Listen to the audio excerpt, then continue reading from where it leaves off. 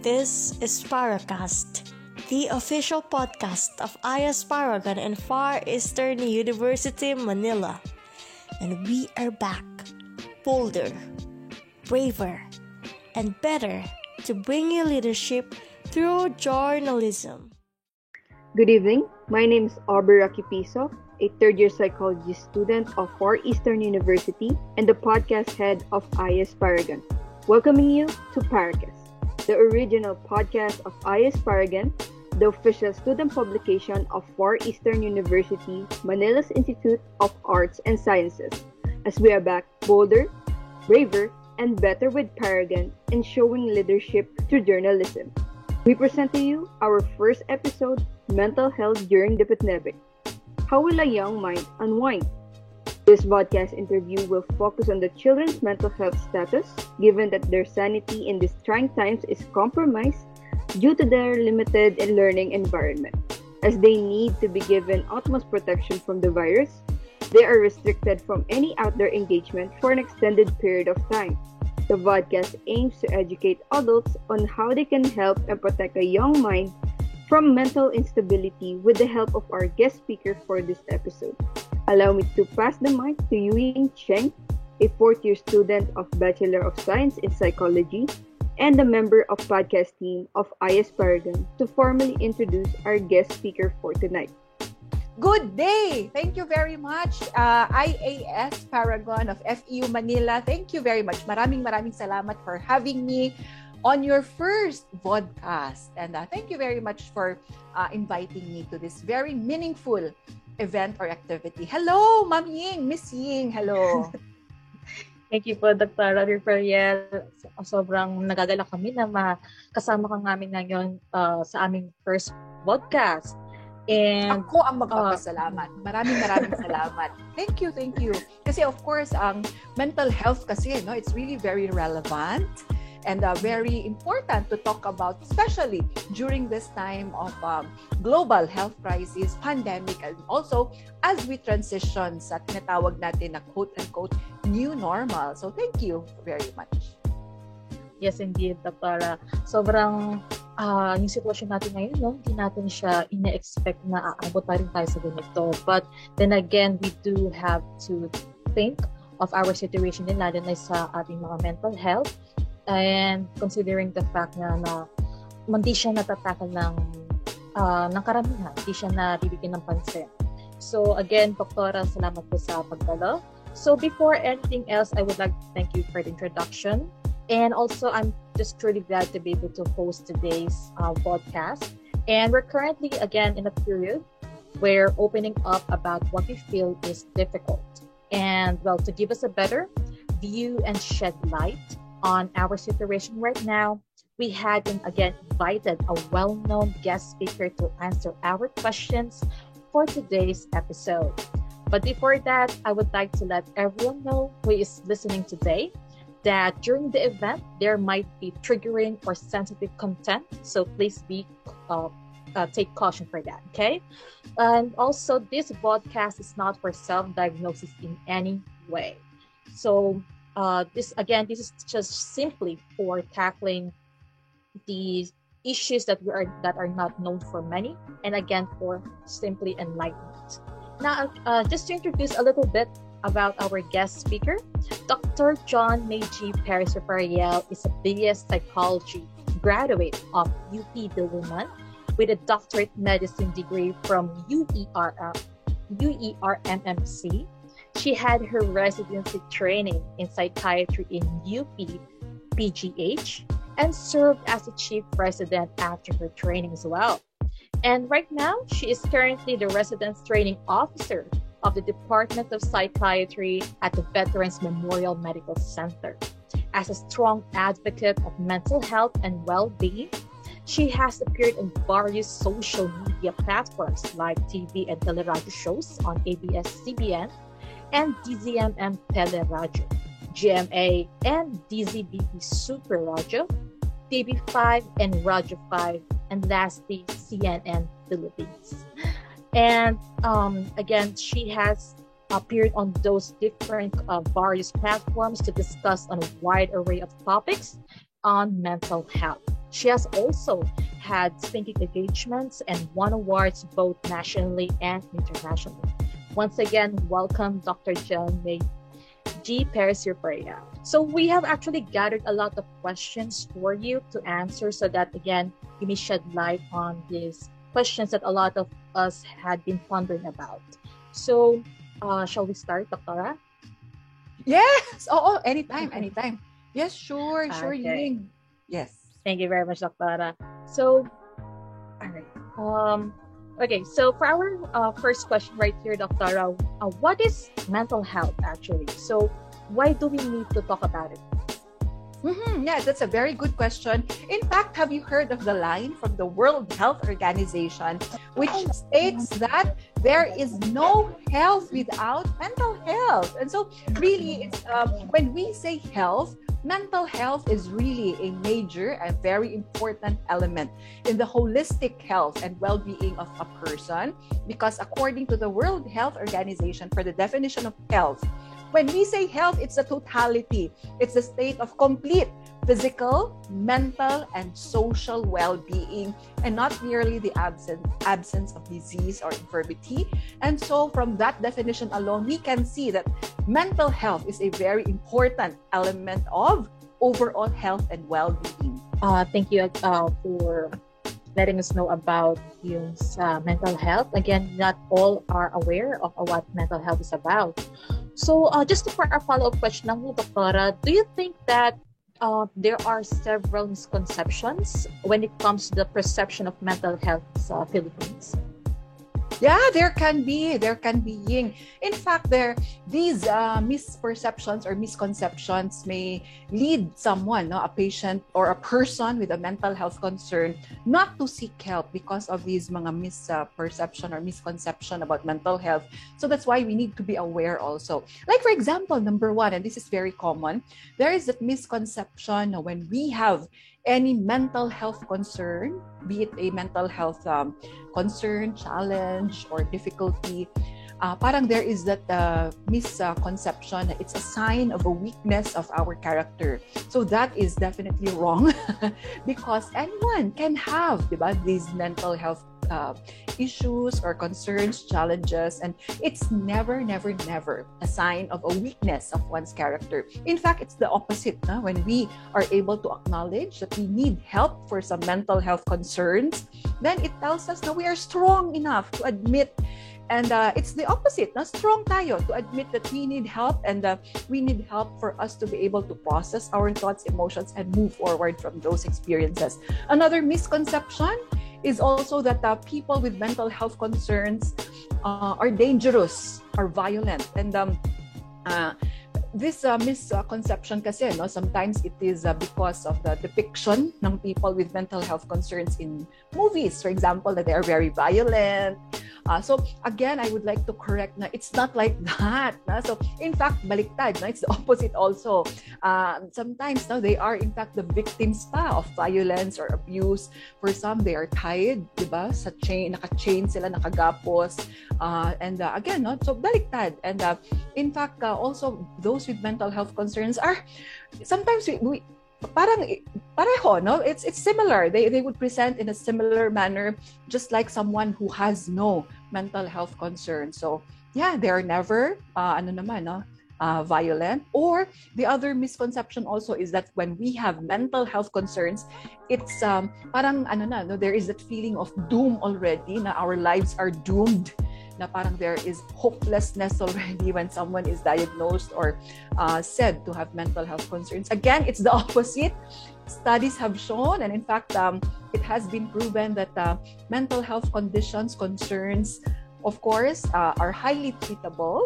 There is always hope, and mataas, the recovery rates are very high, and always they're able to function pa rin. They're able to function in our society, in our community, and in fact, some of the well-known personalities are also seeking treatment for mental health conditions or concerns, and thus definitely these misconceptions should be corrected para it lessens that that stigma which would prevent people from seeking help when they need one. Thank you very much, Doktora, no, sa clarification sa mga misconception na meron tayo dito sa Pilipinas. So, ayun nga, sa pagkabanggit nyo nga po dun sa una natin sa lahat, yung regarding sa sign of weakness, no? Na akala nila na pag meron tayong mental health concerns, hindi na tayo makakapag-function daily. So, at the same time, yung sa depiction din ng dangerous, no, sa movies. Yes. And then again, I think there are some kind of different analyzations then sa movies, no? Na parang there are sometimes exaggerations na rin po, portrayals na mga people with mental health concerns as well. And lastly, yung nga po, yung sa banggit nyo nga po, Doktora, yung doom, na parang yung future natin is quite bleak kasi nga meron na silang ganung issue. So again, pinagdadaanan po nila. So again, thank you for the clarification, Doctor. And if I may add, yes, Ying. Go lang, Ying. You hope na ayun po, I do hope na sa mga nakikinig sa atin ngayon regarding sa ating podcast na they are able to see na hindi they should not feel concerned about what other people would say about their yung mismong pinapagdaanan nila regarding their mental health, and that they should not fear in seeking for help and also for professional help. Moving on po sa question, Doktora, di ba po mostly binabanggit po natin ang mental health na issue, mostly na di-discussion sa mga young adults and as well as adults itself. So is it also necessary po ba to talk about the status of mental health of children? Oh yeah. By children, you mean ba yung siguro yung early childhood or yung mga school age na children prior to becoming an adolescent or kasama adolescent? Usually kasama po adolescent po. Oo, kasi by the legal definition kasi of children, kasama yung anyone 18 years old and below. So, yeah, of course, definitely. Kasi, again, everyone naman can be at risk for having some mental health concerns or issues. Kasi, lahat naman tayo, all of us can be exposed to some of the stressors of life. Lalo na ngayon, during this time of pandemic and new normal, there are a lot of challenges during this time, especially for children, especially for the shift. There is now this transition to a different form of it changed the landscape kasi of education, of how education is being delivered now because of the pandemic. And syempre, we can, of course, understand if there can be some adjustments and mental health concerns among students or among children who would go through this adjustment period. So it's definitely important because studies have also shown that early detection, early recognition of symptoms can definitely help in the overall healing and treatment of and recovery of those with mental health concerns. So early detection and recognition is the key. Ayun. Ganun po pala yung natin, Doktora, sa pagkakaintindi ng status of mental health sa ating children, no? And also considering the fact that there are a lot of factors. You did mention about the stressors nga po, di ba, Doktora? And since we're in the pandemic, we are exposed lalo na sa social media and a lot of, again, factors na nakaka-affect sa ating mental health. So also, to follow up that, how can children at such a young age understand the concept of mental health? How can they address this to their parents if they're already experiencing such mental instability? Yeah, let's always remember now when we talk about mental health and having mental health concerns, kasi anyone talaga can have it, especially during times of stress, lalo na pag may mga stressors and lalo na pag sabay-sabay or patong-patong stressors. Sometimes we can get stressed, distressed, which is stress on a more severe level, anxiety, and dami, it's in fact very common, and symptoms of depression. Let's always understand it from a bio-psychosocial spiritual perspective, meaning what this means. Let's look at it as a form of holistically looking at it from the biological aspect, meaning when we say mental health concerns kasi or stress, for example, which is very common, stress, stress is a normal part of life. In fact, anyone can encounter stressors anywhere, any time of the day, with any person. What's important is that psychologically, we are able to cope with it, handle it well. We know what our coping strategies are, what are the healthier ways of coping.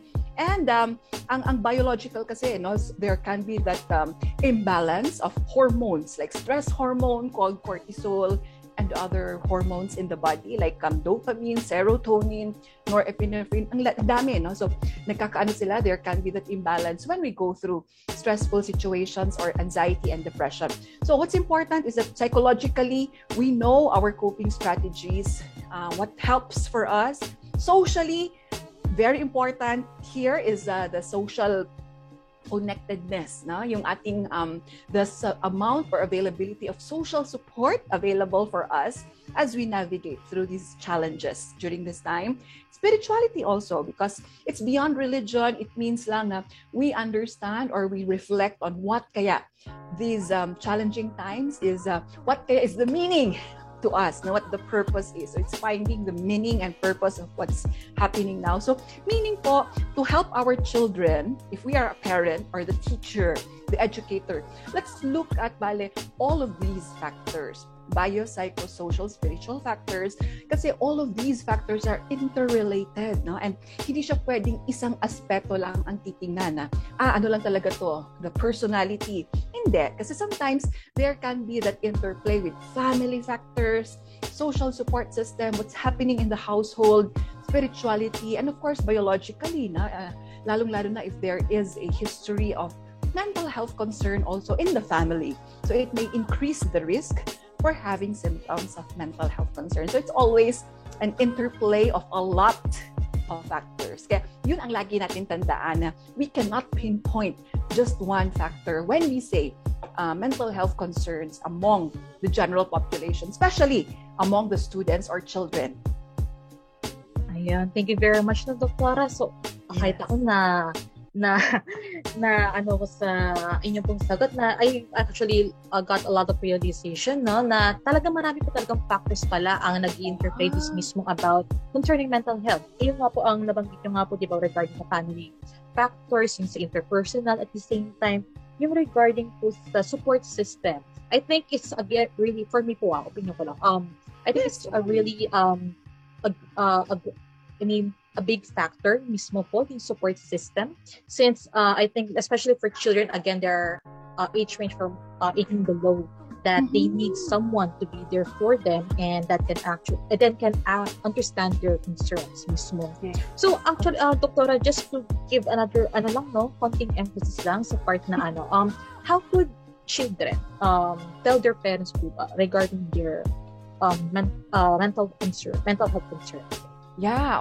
So for the children who are maybe going through some difficulty, challenges, be it in terms of academics or social, interpersonal, kung may mga conflicts among barkadas or among friends, among peers, what's really important is open lines of communication is very important. No? Kung find a person na you are very comfortable with, whom you trust, na someone na you feel na you can trust and depend on, lalong-lalo na during those times when you feel na you need someone to talk to. So identify a specific individual or a group, baka group siya, or someone who is there. Kasi sometimes usually pag sa teens, they are closer, sometimes mas madalas ang communication nila with friends, diba? Which is understandable kasi during the time of teenagers pag teenagers or adolescents, talaga nag-expand na kanilang social circle, and then they medyo sasabi sila ng mga secrets about mga crush, o diba? Sa kanilang mga friends. So, yeah, find someone that trusted, or better kung family. No? Of course, better kung family kasi the family is always there with you 24/7 in the household. Diba? So, again, find someone whom you can talk to. Kasi when we talk to someone, when we open up to someone about what we are going through, talagang therapeutic yun. No? In fact, ang tawag namin doon is telling and retelling. For example, if we've gone through a breakup, for example, syempre masakit yun. No? So, when we tell and retell it, mas maganda yun. It's very therapeutic. Even if the family member or ang friend natin, kahit they do not say anything, the mere fact that you tell it to someone, parang it relieves us of it helps with the expression of our sadness, of our pain. So maganda pa rin, talk to someone, don't carry it alone. Yun, no? Kasi lalong-lalo na sometimes kasi if we carry it alone, parang sometimes no, it will cause us to feel all forms of mga concerns physically. For example, no, kung if we carry it alone, wala tayong sasabihan about it.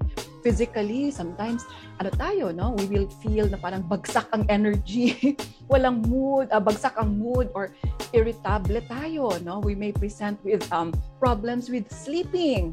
Mapapansin na lang siguro na iba na parang sobrang na tayo, no? We are unable to get that good night's rest, and then we are sleep deprived, and we know na when we are sleep deprived, especially among students, di ba, hirap tayo to focus, concentrate, attention span is shorter, and we need that, di ba? Kung we need to be in our best talaga na cognitive state the moment na we join our classes for the day. So, talk to someone. Number 2, remember that you are never alone. Kung wala po kayong trusted, as mentioned kayo na find someone na trusted. Kung wala, there are always other options po, no? Like for example sa school, baka merong guidance counselor, or you have your advisor, you have your mentor to school, or you have your another would be mga pastoral services or pastoral counseling. So never go through it alone. Yun talaga ang very important doon, na never go through it. Para someone is there to help you process your thoughts also. Ayun. Thank you very much, Doktora. Now, sobrang, siguro nga dahil sa culture na lang din natin sa Philippines now. Again, different. There are different factors where we are not able to speak up regarding that situation natin. And I do hope na sa mga nakikinig sa atin ngayon that they'll be able to, at least, if not today, at least in the future, they'll be able to take a step in communicating with your parents, or kung hindi, again, sabi nga ni Doktora, kung medyo hindi comfortable sa parents, you can find someone you're comfortable with, then you can say your concerns as well. Okay? So, Doktora, just to give a konting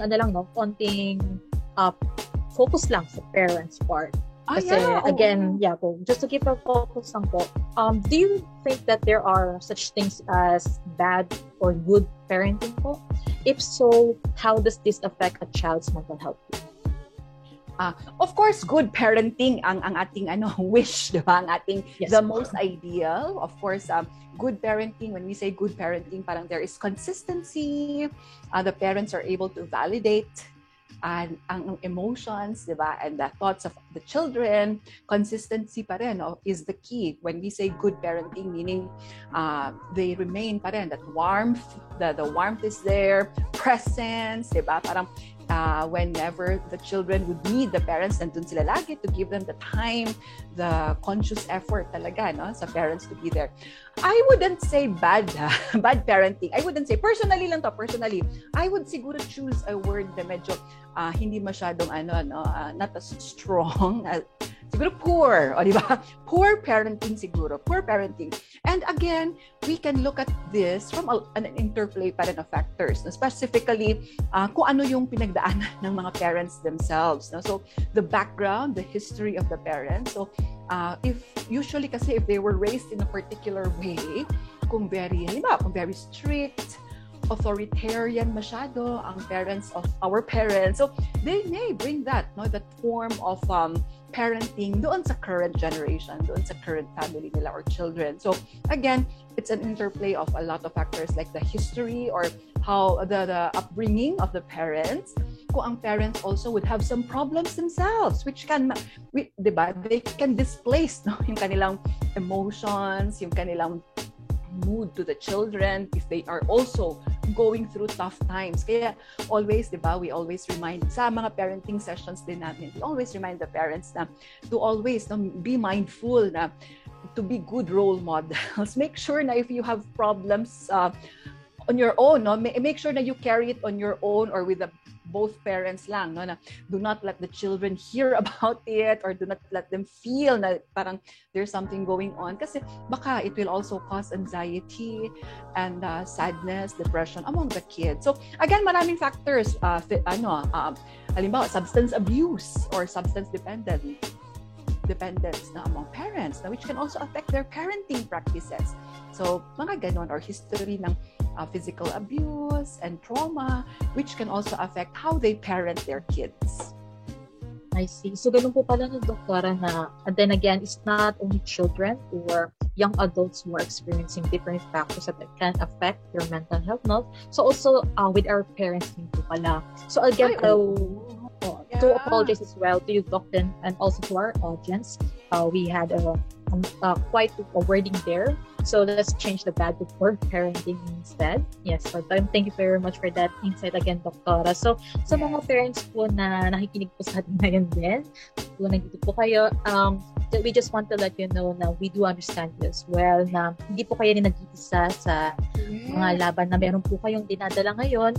And we just wanted to let you know that if you wanted to talk po sa mga regarding po sa concerns, you can always talk to our professional help and as well to your kids siguro, just to let them know po siguro regarding sa if there are times na medyo nailabas po, nagkaroon po ng wrong displacement ng ating mga emotions po, di ba po? You can, I think it would be nice or it would be great move to talk your children po, just to let them understand regarding what happened. So since we already got a view po no sa standpoint ng parents, let's focus po on this, let's move to the children's part. So ano po ba, since di ba po there's some misconceptions din po na since mental health is not really talked about between families, ano po ba kaya yung mga signs na that can say that a child is experiencing mental health issues? What leads them to have that unsettling behavior, such as being filled with negative thoughts or anxiety? So parang signs of a person going through anxiety, stress, depression, parang ganon? Yes po. Okay. Yeah, oo. So let's also remember na ang signs can be manifested through physical signs and symptoms, emotional, behavioral, so the actions, behaviors of our kids, and of course, cognitive. So, apat always the dimension. So again, parang always siya, no? It's an interplay always, and we always look at it as something na there's, there's all of these are interrelated. So let's start now with physical symptoms for those who are going through stress, anxiety, low mood.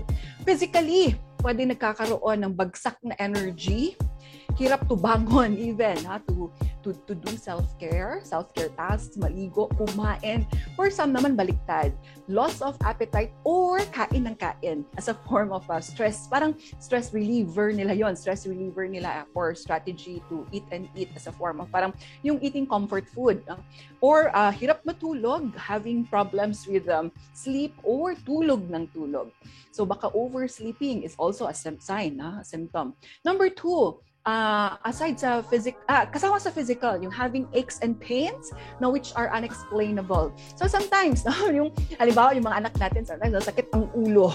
Tapos yun kinabukasan masakit ang batok, tapos masakit ang tuhod, masakit ang tiyan. Parang palipat-lipat na pains and aches, and it's unexplainable by a medical problem. So that can also be isa din po yun sa kailangan natin i-watch out for.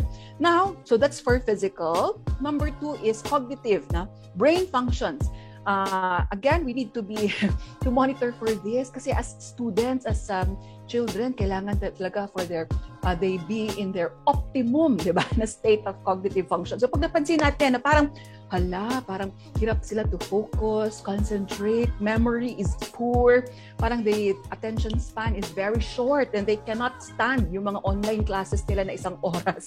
Parang hirap sila to focus, and behavioral naman, baka they may engage in mga unhealthy coping strategies like alcohol drinking, smoking, which is talagang we need to avoid, diba? Lalo na ngayon, during this time of pandemic, we need to make sure na our lungs are really working well. So, pag napapadalas ang smoking, alcohol drinking, and use of other substances, and emotionally, if you feel or if you see your children na parang napapadalas na umiiyak, napapadalas na parang the whole day they are isolated, they don't want to go out of their bedroom, of their rooms, they just want to be alone, so yun, meaning number one, any changes in behaviors or patterns of behavior na which become persistent. So yun ang mga red flags. So tatlo, I'll give 3 red flags.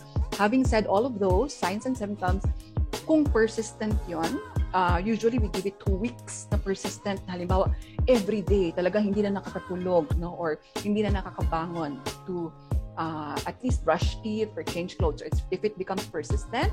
Number 2, if it affects functionality already.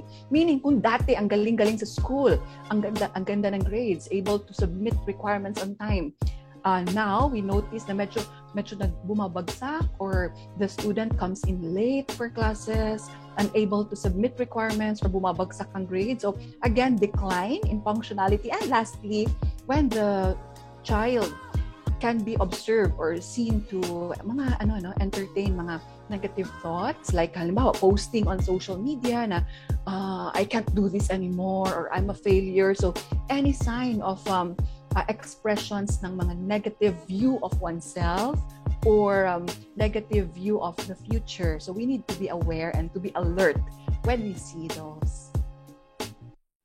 Ayun, dahil ko natutunan, Doktora, sa mga signs. So, yes, thank you very much po, no? So, I think it's a common sa mga family na unnoticed yung mga ganung signs, kasi sometimes hindi nila napapansin na may ganun palang nararamdaman ang kanilang mga anak, lalo na sa parents na busy sa jobs nila. At the same time, again, hindi nila natutukan ng maayos din yung mga anak nila.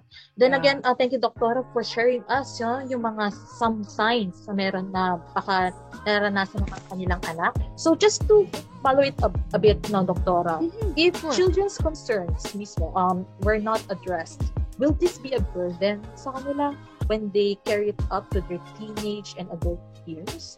And how will this affect their life in general? Yeah.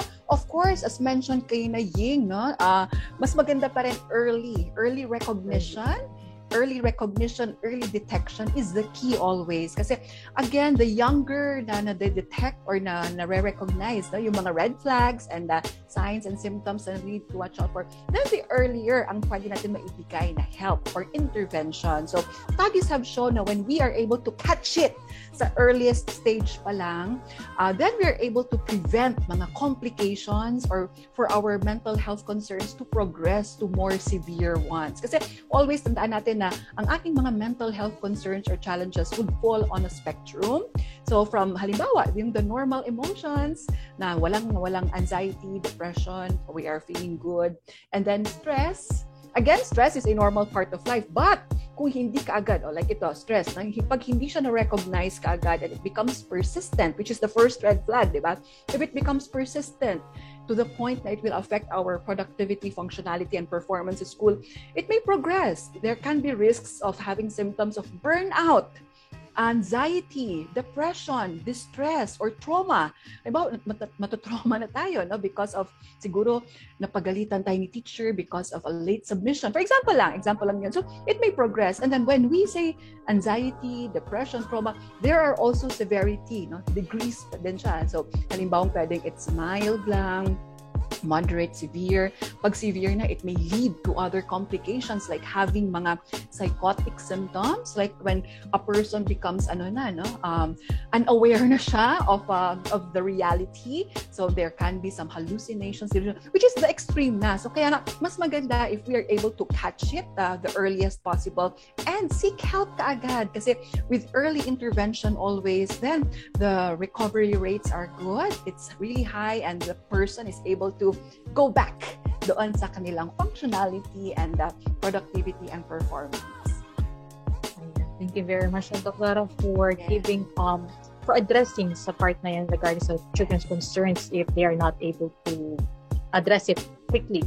So sabi niyo po ba, di ba, early detection is the key sa ating regarding our mental health issues na that would hopefully nga po, di ba, sana nga po hindi siya lumala at hindi siya na maka-apekto mismo sa ating daily function po natin. So, yun nga po, Doktora. At again, thank you very much for shedding light on that. And I do hope sa ating individuals who are experiencing mental health issues, then again, it's not too late. And also, if you don't think that you wanted to do the step right now, again, there's always the next day, the following week, or the following month. Just don't forget to take care of yourself and your mental health. Nasa perspective din po talaga natin and choice din po talaga natin if we wanted really to seek for help. But then again, to all those who are listening, again, we would like to remind you that you guys are not alone. We are here for you. Our professional help is always here for you guys, and let's not forget that we are not alone. And then again, seeking for help is not a bad thing, or it's not a thing that you should not be disheartened about just because people or our culture or community just says that it's not a good thing to have. And again, Doctora, thank you very much for shedding light regarding the for our children's concerns. So moving on from that part. So since not every child, Doctora, has the capability to make decisions for themselves and cannot work independently, what can you advise to those parents who are struggling to help their children in times that they cannot help cope with themselves alone? Kung ganon, if that is the situation, which is truly understandable, kasi again, we are all going through some difficult time now. Especially siguro, I would understand kasi as a parent myself, talagang it's understandable na ang parents ngayon are really I'm sure they're doing their best to be there for their children, for their kids. But sometimes talaga, we cannot avoid it na ang mga parents also would go through some challenges of their own. So what's important is, ngayon, now is the time more than ever to ask for help. Do not be afraid to ask for help. For example, for the parents, I mean, lalo na ngayon sa Philippines, it's very good na in our society, community natin, extended families tayo, di ba? Sometimes. So, ask for help. For example, if you are living together with your own moms or dads with your family, you may ask the help na, Nay, pwede pong bantayan muna yung anak, with the online classes, homeschooling, while I do my work from home, for example, like that. So, now is the time to divide tasks and conquer. So, divide and conquer tayo. Division of labor also is very important, meaning ask for help from your spouse, from your partner, from your extended family, and kung kayo lang, if it's just the family lang, yung the nuclear family in your home, you can also ask for help through online kasi we have our online platforms of communication now. So para halimbawa, if the struggle ngayon or if the challenge siguro muna is someone to look after your kids or to teach them, for example, kasi habang nag-work from home yung mga parents, then siguro we can ask for someone who can tutor or who can guide our kids sa kanilang mga classes or subjects. So, meaning now is the time to really wag matakot to ask for help. Ask for help, and truly understandable naman yun. Again, it's never a sign of a weakness of one's character when we ask for help. And I'm sure ang ating mga relatives, family members are more than willing to help us during this time. Kaya, even community, di ba? Kaya ngayon, the bayanihan spirit is very alive kasi it's inherent in us when during times of mga challenges like this, talagang inherent sa atin na nagtutulungan. Bayanihan spirit is very alive, like with the mga community pantries, for example. So for those who are medyo struggling financially, community pantries are there. Para with that, then they can use the time to help their kids. But always remember again that now more than ever, let's remember that kung tayo naman yung in the position to help, reach out also. If you know of anyone who needs help at this point, please reach out. Kasi any form of help naman is always naman appreciated kung tayo naman ang may kakayanan to help. Again, no one left behind. So now is the time to really work together as one community, as one family. Thank you very much, Doktora. So, ay nga po, no? So, parang I think it's a common po sa ating mga parents na they would shoulder their burden and they would not let their children know. Lalo na rin siguro, sabi nga po, diba? It's like, sometimes they have this perception that it's like a weakness for them. Kung papakita nila na yes po, regarding their situation. So, again, to our parents, we just wanted to let you know that you're not alone in this battle, and we're also proud of you for doing your best. And just to let you know, sabi nga po ni Doktora, it's now the time if you're having some issues or concerns that you don't know where to ask for help, you can always reach out to our community and look also on the internet. There's also online help regarding those concerns na dinadala niyo. Just as you mentioned, Dr. Rina, regarding sa online community, you can form your own online community sa Facebook, since it's a huge platform that a lot of young adults and adolescents, at the same time adults itself, use to share their thoughts and to at least, diba, forge a community that helps each other. So, yes. Doktora, before tayo mag-last question, siguro ito yung medyo isang question na relative to the previous question. Since we are promoting spreading awareness regarding mental health, and we're also letting the audience know about seeking help, what if someone refuses to acknowledge that they might be in need of professional help or just help in general? Yes, that also is truly understandable, no? Kasi again, everyone naman, all of us, each person would have his or her own story, own pace, no? So they would also have their own pace, own way of processing their thoughts, emotions, behaviors, and own coping strategy. So let's look at it from a perspective then na baka this person needs to process pa, needs time, and yung pacing niya is different from others. So ang suggestion ko, recommendation ko for instances like this is always to respect.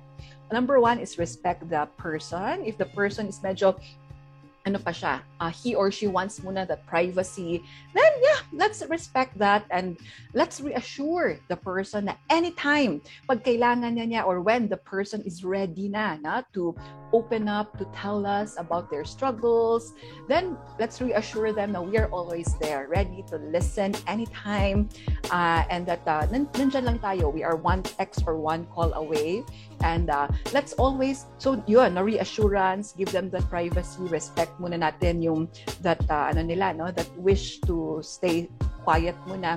And number two also, let's never judge. Bawal judgmental. Yun ang lagi natin.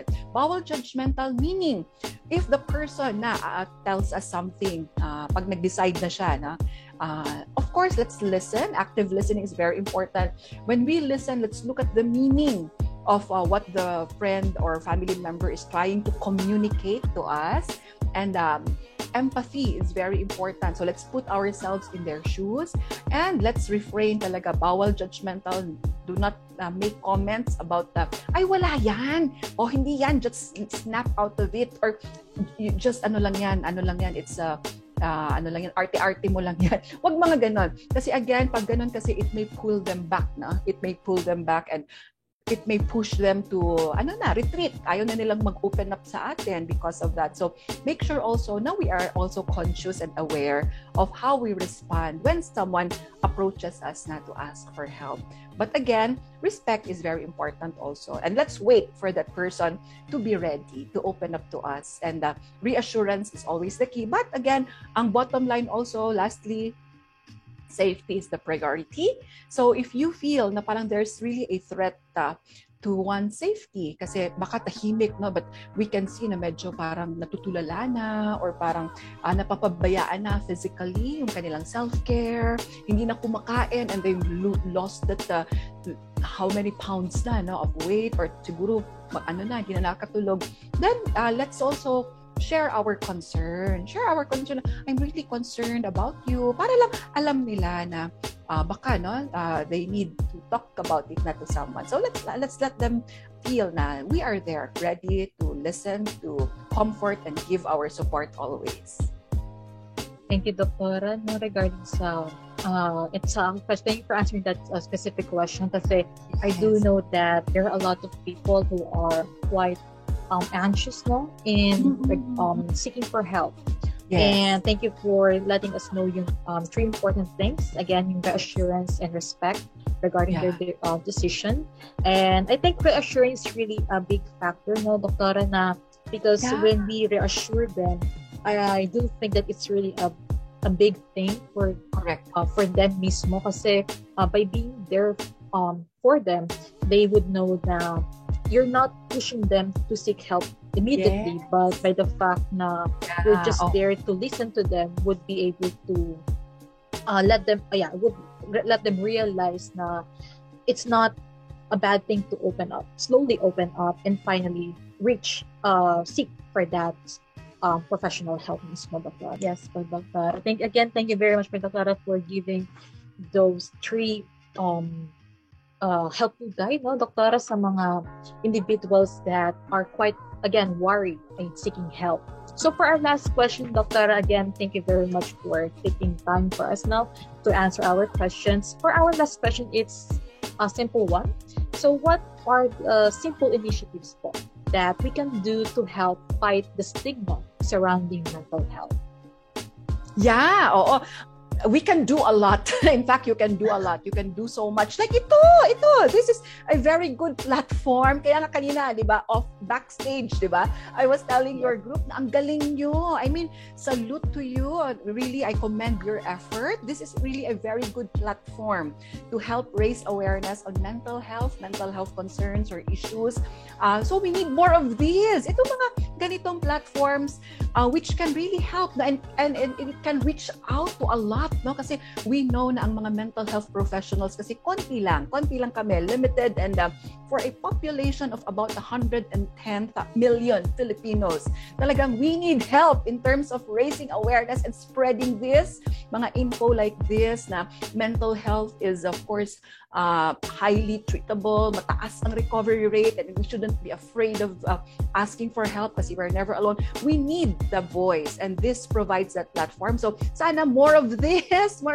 Yeah, congratulations to the group, IAS, Paragon, and of course others would include correcting misperceptions about mental health, and of course to stop the stigma surrounding mental health and mental health issues and concerns. Again, we go back to the basics na help is always available, and we are not alone. Never tayong alone. And let's acknowledge that times are really difficult now. So now more than ever, walang iwanan. Now is the time to really come together, work together. We are a team. So thank you very much for inviting me. I'm one with you, and we are all going through this together as one community. So maraming salamat po sa AIS Paragon. Thank you. Thank you very much, Dr. Joan Rafael. Paris Rafael, to be precise. Again, Doctora, we really learned a lot, no, from your answers, for your insights regarding our questions, and I do hope that our audience that are listening today were able to take notes and be able to reflect as well with themselves regarding their concerns and the insights that you were able to provide to us today. So again, just to have a takeaway with our talk, Doctora, I think my main takeaway with everything that we had discussed about is that, again, mental health is important for everyone. At the same time, it's not too late to seek for help, and connecting to someone is opening up our communication to someone will be able to help us take a step forward to the help that we need. And also, Dr. once again, thank you very much for gracing us with your presence today. And we're glad to have you here in Paracast's first episode. We hope that everyone was able to enjoy what we had prepared for you guys today. See you all on our next Paracast episode. Thank you very much, Dr. Thank you po. There's no health without mental health. Maraming salamat po. Thank you. Maraming salamat po talaga. Bye. This is Paracast, the official podcast of IS Paragon and Far Eastern University, Manila.